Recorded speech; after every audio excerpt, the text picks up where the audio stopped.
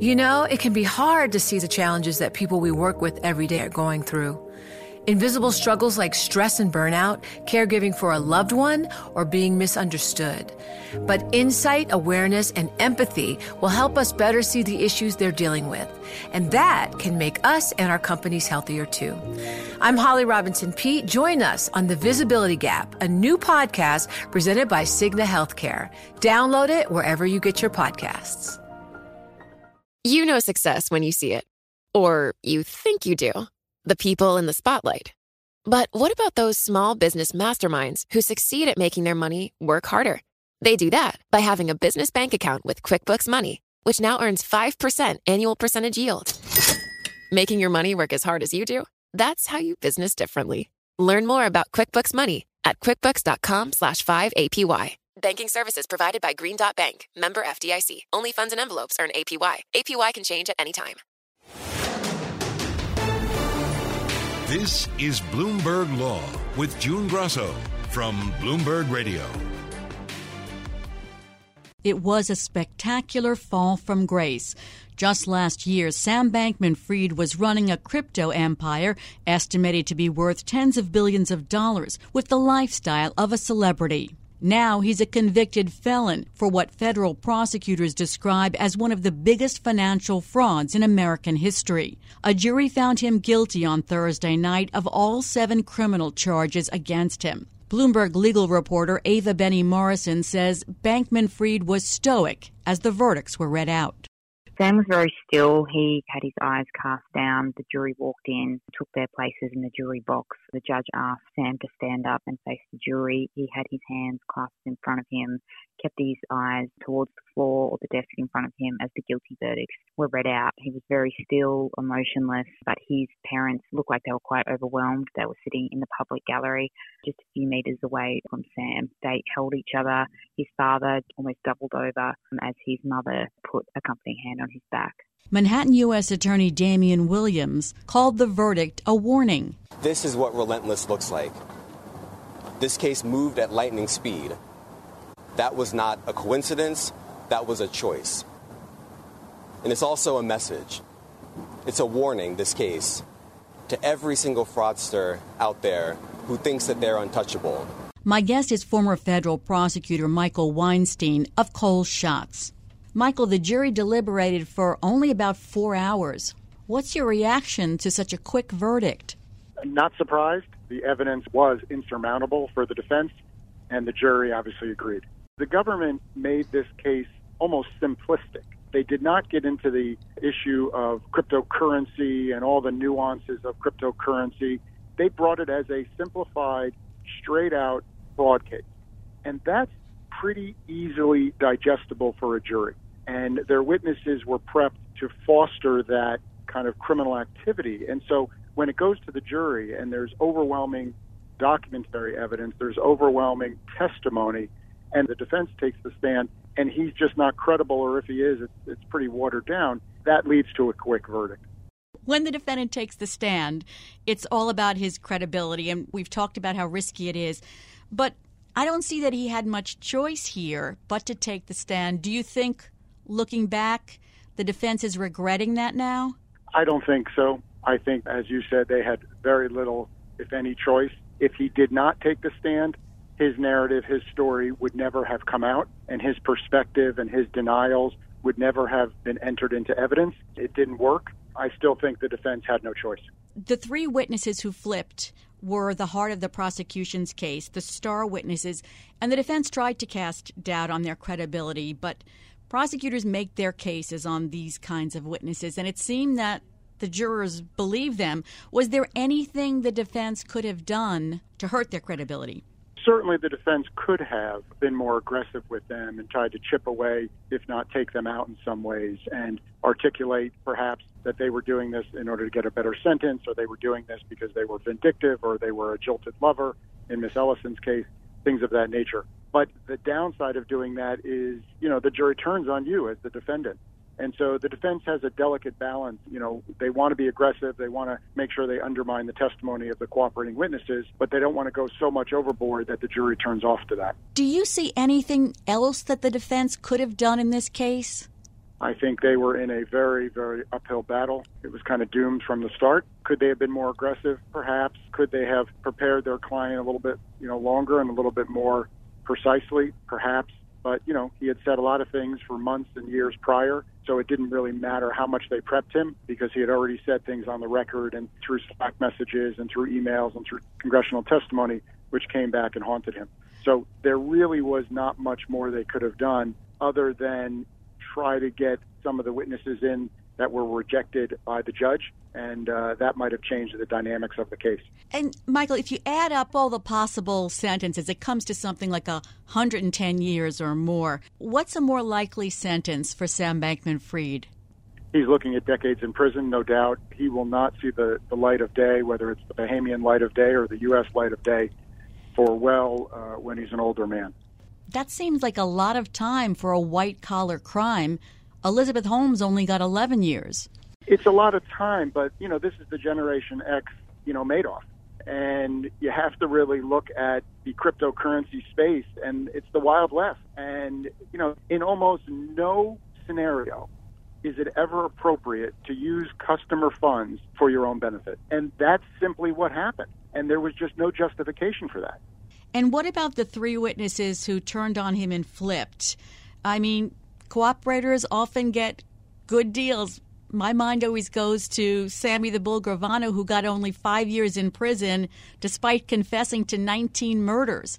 And Gary Wang said on the stand he's hoping for ideally no time in prison. Right. He may hope that, but that may not be realistic. I'm not so sure that they're going to get no time in prison.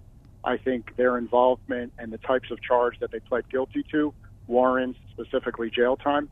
Yes, they were cooperating witnesses, and yes, they gave testimony, which ultimately was a huge, tremendous factor in the defendant's conviction. And that's something that their defense attorneys will draw out before the judge and will argue with the government that they should warrant a downward departure and they should warrant a variance in any kind of potential sentence. I think the three of them were really the three nails in the coffin for Sam Bankman-Fried. And at the end of the day, their testimony was just too insurmountable. Do I think they're going to go to jail? Yes. And is the government likely to try to force the three cooperators to pay restitution? I believe so. The government's going to look and see how they benefited from their criminal activity. And often, as any condition of a criminal sentence, the government will require restitution back to the victims. So if the three cooperating defendants benefited from the criminal activity, the government will try to recoup some of that money. That's another fight. What is the extent of the money that the government wants paid back? The defense lawyers are going to say, well, there's very little money or no money, they didn't benefit, and look at, how much they cooperated with the trial and the benefits that the government received from them providing testimony. The government's going to say all that is true, and yes, they did cooperate, and yes, they provided helpful testimony, but that still doesn't mean that they shouldn't pay back the money that came from the criminal activity. These cooperators made a lot of money. Caroline Ellison testified that 1 year she made $20 million as a bonus. Nisad Singh has already agreed to surrender a $3.7 million house he bought and shares in an artificial intelligence startup that he paid $40 million for. Does the government know where the money is to be able to force restitution? Yeah, and that's a lot of money, and that's excessive. But again, that is just monopoly money for these three or four people running the business at the time. It's no different if they were 20 years old and out of college or in college, sitting around drinking beers on a Friday night playing Monopoly. To them, $20 million was just a Friday night. And so do I think the government has tracked that money? Yes. Do I think the government knows where the money went? I think a majority of it. And that's the problem that the defendants that pled guilty that are going to have, is that the government knows how much they had at their disposal, how much was given or taken by them, and the government's going to go after it and try to take it. Let's talk about the possibilities on appeal. For example, the judge ruled against Bankman-Fried on several pretrial motions, holding he couldn't call 7, I think it was, expert witnesses to testify. And then during the trial, he held that mini testimony and decided he couldn't use the advice of counsel defense. Do any of those seem like winning appellate arguments? I think they're interesting. Do I think that they're going to carry the day on appeal at the Second Circuit? I think the answer is no. Certainly his defense lawyers are going to make a robust attempt, but, the government's going to have arguments and opposition. the judge is given some latitude and discretion under the federal rules of evidence to make a decision based on those types of issues. So I do not foresee the Second Circuit overturning the conviction. The U.S. Attorney Damian Williams gave a little press conference last night and said that the case was a warning to fraudsters. We've heard similar warnings from other U.S. attorneys. Do these kinds of statements have any impact on white-collar crime?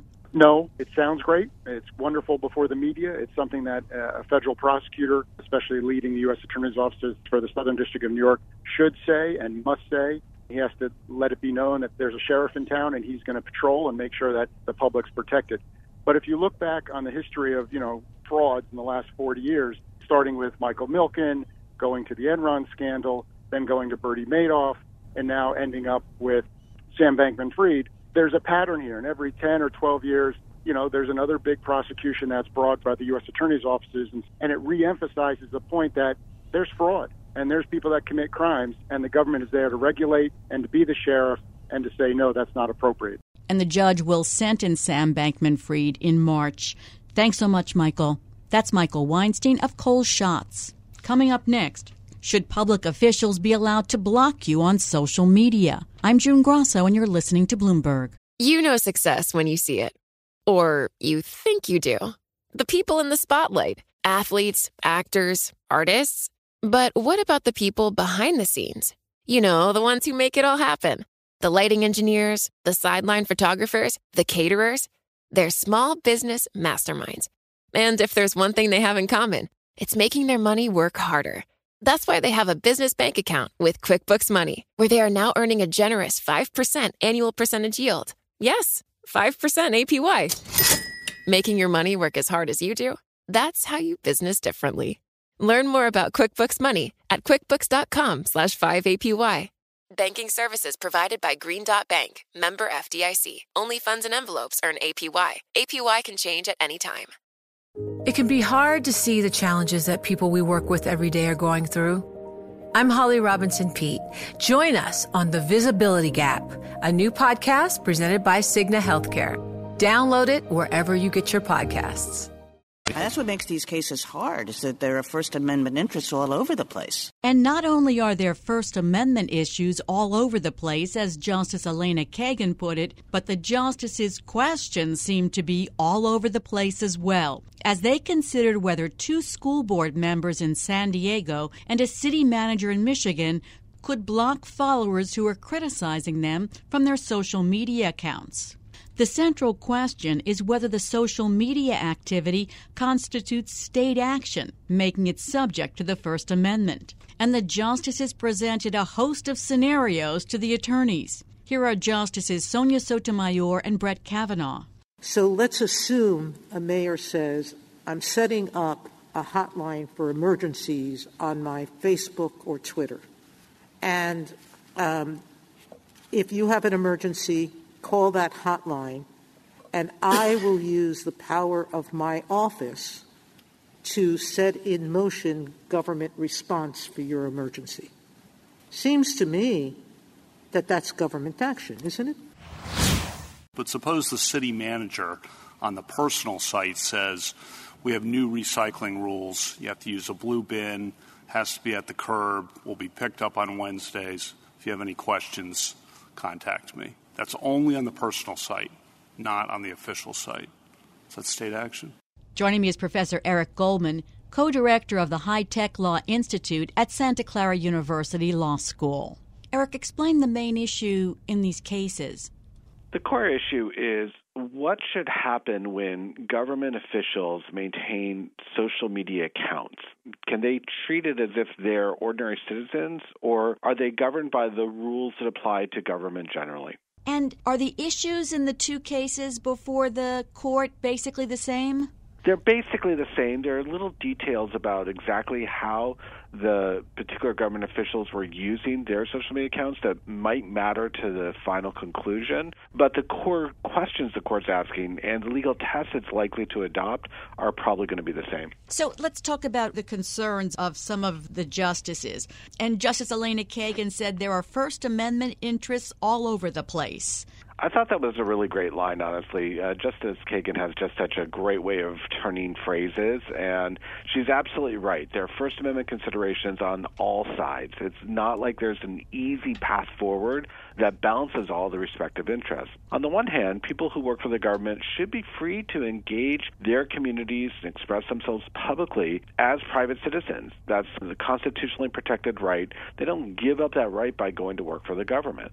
On the other hand, when the government controls online discourse spaces where people are talking to each other, there's a really real and significant risk of censorship.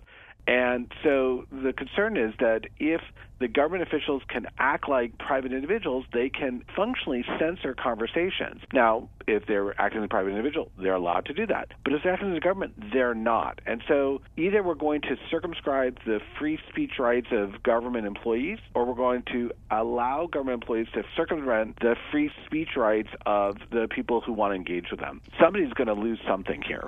So to me, it seems like, if you're posting public information on a website, on a Facebook page, that should be open to the public and the public able to comment. And if you want not to do that, then have a private page as well. Certainly those ideas came out. In fact, there are 3 different categories of pages that a government official might have. They may have a official government page. They may have a campaign page, which is not part of their official government duties, but still is an important place for them to evangelize the work they're doing. And they may have a personal page that has nothing to do with their role in government. And figuring out which account is in which category is something that is baffling to us as citizens when we see our government officials online. And it's also vexing to the government officials because so often they want to take their victory laps. They want to tout their successes. And we aren't sure. Are they touting them as official government policy, as a campaign promise, or just because they're touting their own work as a private individual? And the court didn't know how to approach that issue. They understood the trade-offs, but there was no clear way to move forward that was going to satisfy everybody. Do you think that they can come up with a clear legal test here? Honestly, no, there is no clear legal test, and I think we can be a little bit more emphatic that the different considerations include things like what's the employee's job and what tools are available in social media to be able to control conversations, and which of those tools was wielded, and how did the person describe or characterize their account, and how much of the account was used with official related postings versus personal postings. Like, we need a multi-dimensional matrix to try to figure out where to place all the different nodes in those questions. And that's why even with 2 cases in front of the Supreme Court that they can use to compare and contrast, they still don't have enough cases to cover the full range of facts that are going to be implicated by their ruling. There were 3 hours, I believe, of oral arguments. Did you see blocks of justices sort of coming to some conclusions, or did you see any patterns? The short answer is no. Really, the oral arguments were quite opaque about where the judges are likely to end up, which is unusual. One would have hoped that we would have been able to get a clearer line from the oral arguments. Having said that, there are 2 things that stood out to me. First is that some justices seem to be gravitating around the test that was advocated by the Department of Justice and was endorsed by the lawyers for the government employees about looking at the duties of the government official and their authority to speak on behalf of the government. And so Justice Gorsuch, for example, at one point said, it sounds like we got consensus, that's the right test. I don't know if there was consensus, but it wouldn't surprise me if the test looked something like that. At the end of the oral arguments, Justice Kagan, once again, had a really powerful turn of the phrase. She came and basically blasted the government lawyers, saying that the government lawyers' proposed test was really out of sync with the importance of social media to the government function and would limit the ability of us as constituents in order to be able to defend our own interests when the government keeps embracing social media. So I saw kind of 2 opposite approaches there. Justice Gorsuch saying, sounds good to me, let's go with the test that you proposed, and Justice Kagan saying that test is actually really harmful to the future. At times when we've had these oral arguments at the Supreme Court involving, the internet, texting, social media, the justices have seemed to be a step behind, maybe more than one step. Did they get all the social media implications in these cases? They really didn't. This was yet another example of how the Internet baffles Supreme Court justices. And just to be clear, we don't know how many Supreme Court justices spend time on social media, but it's not like they do it publicly. So they're just not familiar with social media at the same degree that most of us as everyday users are.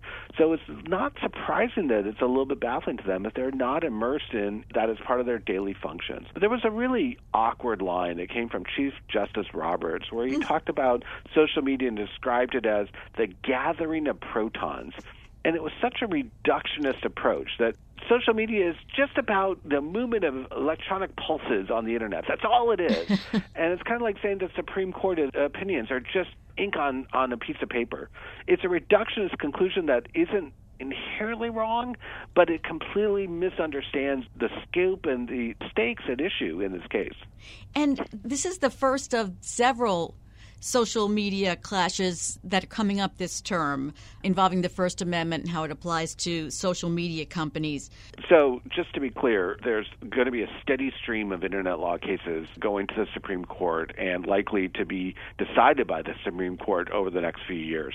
We've had just this upswell of legislation trying to regulate the Internet, and many of those laws are going to end up before the Supreme Court. So we're just kind of at the beginning of this multi-year cycle where the Supreme Court is going to be regularly deciding the future of the Internet. They might have to actually get on social media. Thanks, Eric. That's Eric Goldman, a professor at Santa Clara University School of Law. Coming up, the justices consider Trump too small as a trademark. This is Bloomberg. You know success when you see it. Or you think you do. The people in the spotlight. Athletes, actors, artists. But what about the people behind the scenes? You know, the ones who make it all happen. The lighting engineers, the sideline photographers, the caterers. They're small business masterminds. And if there's one thing they have in common, it's making their money work harder. That's why they have a business bank account with QuickBooks Money, where they are now earning a generous 5% annual percentage yield. Yes, 5% APY. Making your money work as hard as you do? That's how you business differently. Learn more about QuickBooks Money at quickbooks.com/5APY. Banking services provided by Green Dot Bank, member FDIC. Only funds and envelopes earn APY. APY can change at any time. You know, it can be hard to see the challenges that people we work with every day are going through. Invisible struggles like stress and burnout, caregiving for a loved one, or being misunderstood. But insight, awareness, and empathy will help us better see the issues they're dealing with. And that can make us and our companies healthier too. I'm Holly Robinson Peete. Join us on The Visibility Gap, a new podcast presented by Cigna Healthcare. Download it wherever you get your podcasts.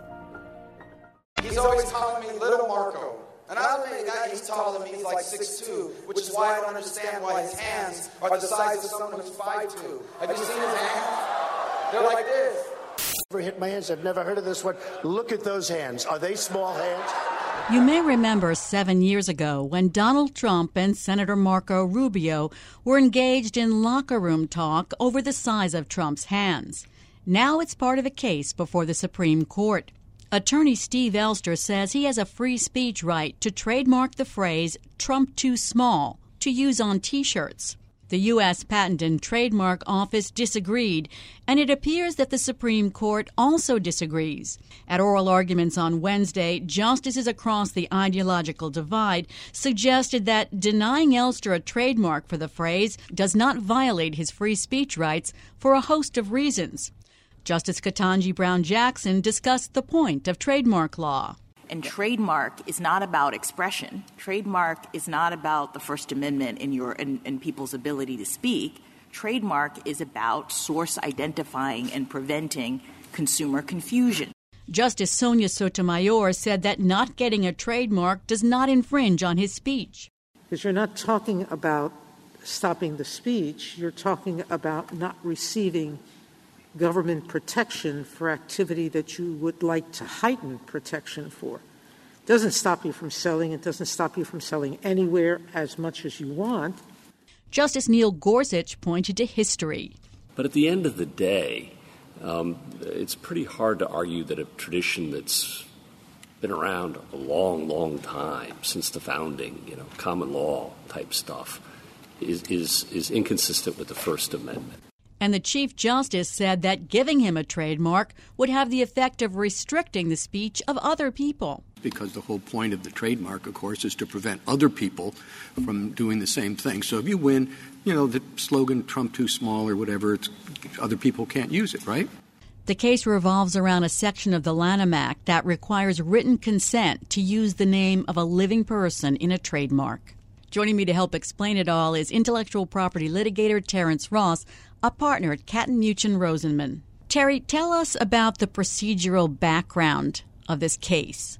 Mr. Elster sought trademark registration from the United States Trademark Office, and the trademark examiner handling the application denied it as a violation of the Lanham Act, which is the trademark laws. Mr. Elster then appealed within the trademark office, which confirmed the denial, and Mr. Elster took it to the United States Court of Appeals for the Federal Circuit here in D.C. The Federal Circuit unanimously reversed the decision of the trademark office on constitutional grounds. It found that, at least as applied in this case, Section 1052C of the Lanham Act was unconstitutional in light of the First Amendment. And the trademark office decided that this was important enough to appeal to the Supreme Court of the United States. Elster's lawyer told the court that the government's sole interest in denying the trademark is protecting the feelings of famous people, but that's not a legitimate reason to burden protected speech. How did his argument strike you? It sort of struck me as being weak in many ways.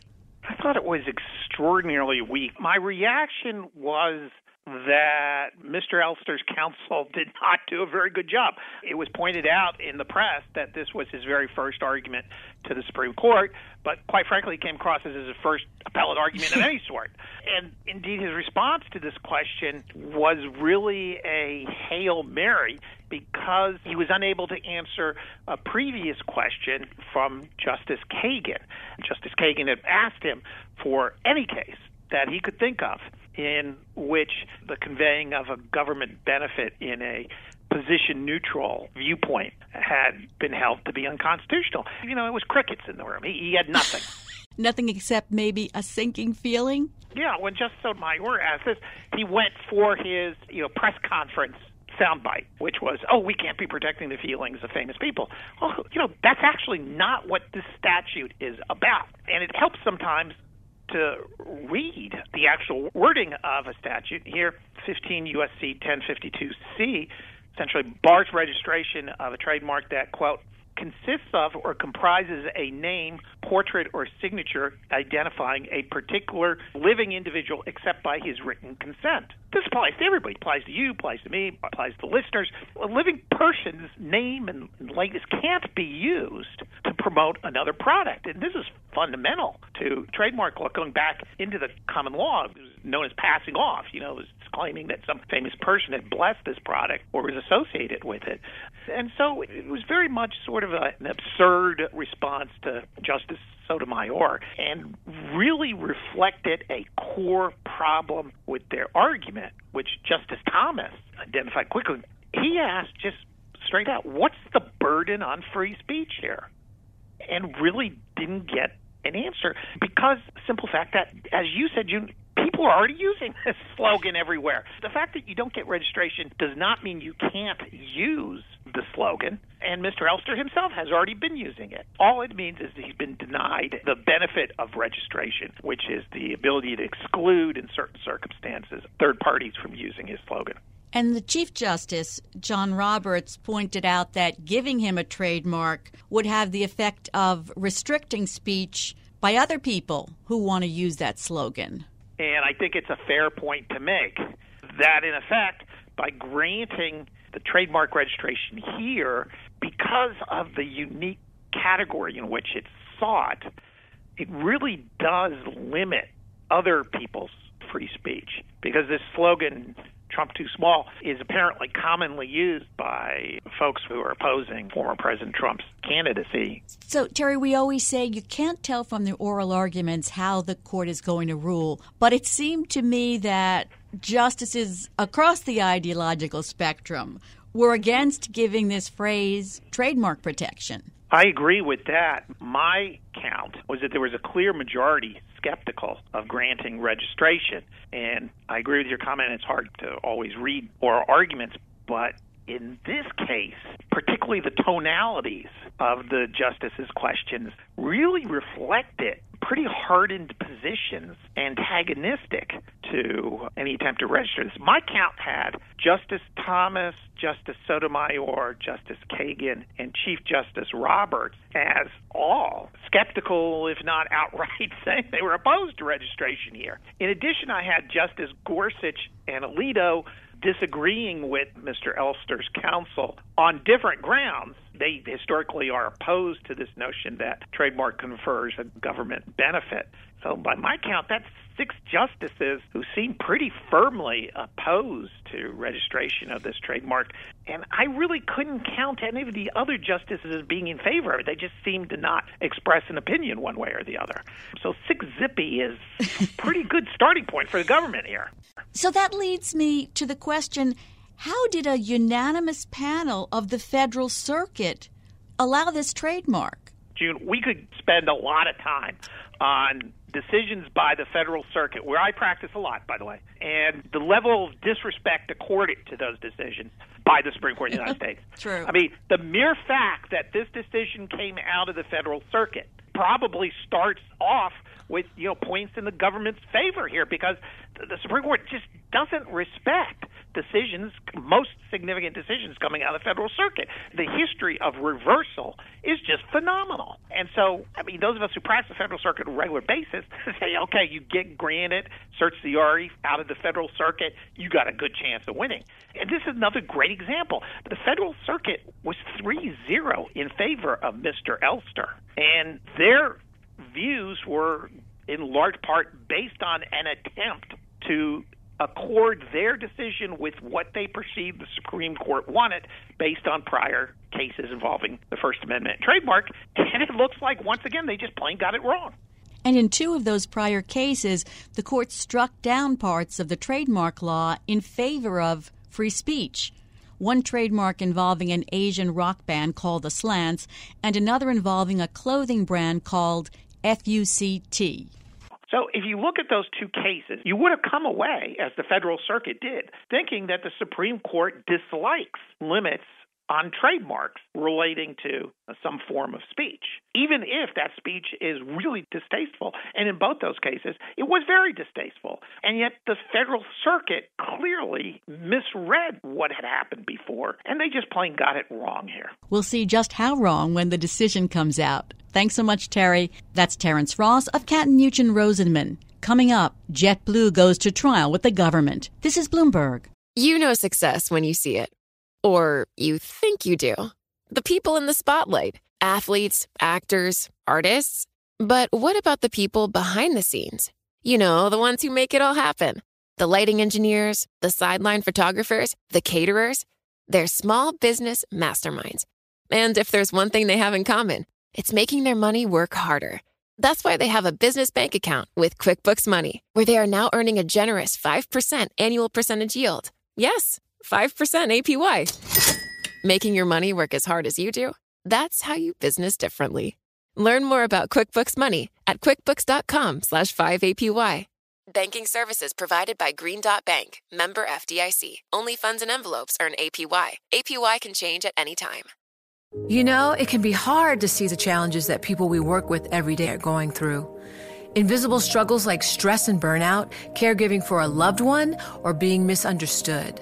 But insight, awareness, and empathy will help us better see the issues they're dealing with. And that can make us and our companies healthier too. I'm Holly Robinson Peete. Join us on The Visibility Gap, a new podcast presented by Cigna Healthcare. Download it wherever you get your podcasts. If not blocked, the merger of JetBlue and Spirit would result in higher fares and fewer choices for tens of millions of travelers across the country.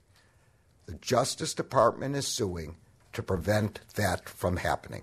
Attorney General Merrick Garland announced in March that the government was suing to stop JetBlue's $3.8 billion takeover of Spirit Airlines. And on Tuesday, the trial began before a federal judge in Boston. It will be a test of the crackdown on airline consolidation at a critical time for the industry, when domestic low-cost carriers have cut services as fares slide and travel slows. Joining me from Boston is Bloomberg Intelligence senior litigation analyst Jennifer Rhee, who's covering the trial. Jen, this isn't JetBlue's first run-in with antitrust regulators. Why is the government trying to stop this merger? Well, the government really sees this as reducing output and increasing prices, or at least a deal that would have the potential to do that in the industry, because Spirit is what's considered an ultra-low-cost airline that offers a la carte options. And so if a consumer wants to fly and really get the very lowest price they can, they have the option of doing that on Spirit and not buying the extras, the food or the in-flight entertainment, whereas JetBlue has a different kind of a model. And so JetBlue, if it takes over Spirit, intends to change everything over to its own model. All the airplanes would be retrofitted, so there'd be fewer seats, so that means reduced output, and it would likely mean increased fares because JetBlue's average fares tend to be over Spirit. So overall, the Department of Justice is concerned about the removal of this a la carte, ultra-low-cost option. JetBlue's lawyers said the companies account for just 8% of industry revenue. Even after the merger, JetBlue's market share would rise to just 7% from 5%. I mean, is the government going after them because of the decades of lax enforcement that have left 4 airlines with 80% of the market? Look, that's a good argument by JetBlue, but I think it's sort of a red herring because at the end of the day, that national competition, that combined national share, isn't really relevant to the antitrust inquiry because the antitrust inquiry looks at options for consumers. And consumers that are trying to fly from, let's say, Boston to Santa Fe don't care about the fact that combined they're small nationally. If when they're shopping for their flights, they have fewer options and now the prices have gone up, those consumers care about that. So really with airline deals, they have to be looked at from city to city and which airlines are competing on each of those routes. So it's kind of like a lot of mini mergers. Well, what do you think JetBlue's best argument was in the openings? Well, I think that their best argument is, and they've done a good job with it, that, look, at the end of the day, we are going to increase competition because we have a really tough time fighting against the big legacy carriers, Delta, American, and United, and you can throw Southwest in there too, that actually combined account for about 80% of air travel and cost a lot of money. We have lower fares than they do, and by increasing JetBlue, by making JetBlue a bigger, more viable competitor, we can exert more competitive pressure on those legacy airlines, and it pulls down their prices. It's something that the Department of Justice has acknowledged called the JetBlue effect. And I think that the lawyers have so far, we're just at the beginning, effectively laid that out and made that argument. And I think it's a good argument because what it does is forces the judge to kind of say, which is the better side? Which is the bigger harm or the lesser harm? Is it better to remove this ultra-low-cost option for some real bargain-conscious consumers, but end up, exerting more of a competitive influence on the legacy carriers? Which side is stronger? So if an airline could have a persecution complex, it seems like JetBlue would have one. It's the second time that antitrust enforcers have stepped into a JetBlue deal. I think that it's the types of deals, essentially, that JetBlue has entered into. So, if you looked at the deal with American, I think that the partnership went a little bit too far. They were also collaborating on capacity and they were collaborating on revenue rather than just code sharing. And I think that was kind of what doomed that. And the judge will decide whether this merger is doomed as well. Thanks so much, Jen. That's Bloomberg Intelligence senior litigation analyst Jennifer Rhee. And that's it for this edition of the Bloomberg Law Show. Remember, you can always get the latest legal news on our Bloomberg Law podcast. You can find them on Apple Podcasts, Spotify, and at www.bloomberg.com/podcast/law.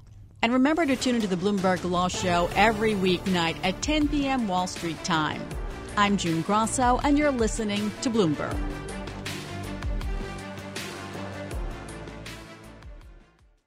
It can be hard to see the challenges that people we work with every day are going through. I'm Holly Robinson Pete. Join us on The Visibility Gap, a new podcast presented by Cigna Healthcare. Download it wherever you get your podcasts. The countdown has begun. This May, 1,000 global leaders will gather in Doha for the Qatar Economic Forum powered by Bloomberg, held in conjunction with our official partners, the Qatar Ministry of Commerce and Industry and Media City Qatar, and premier sponsor QNB. Join heads of state, influential ministers, and leading CEOs to make new connections and gain unique insights. Learn more at QatarEconomicForum.com.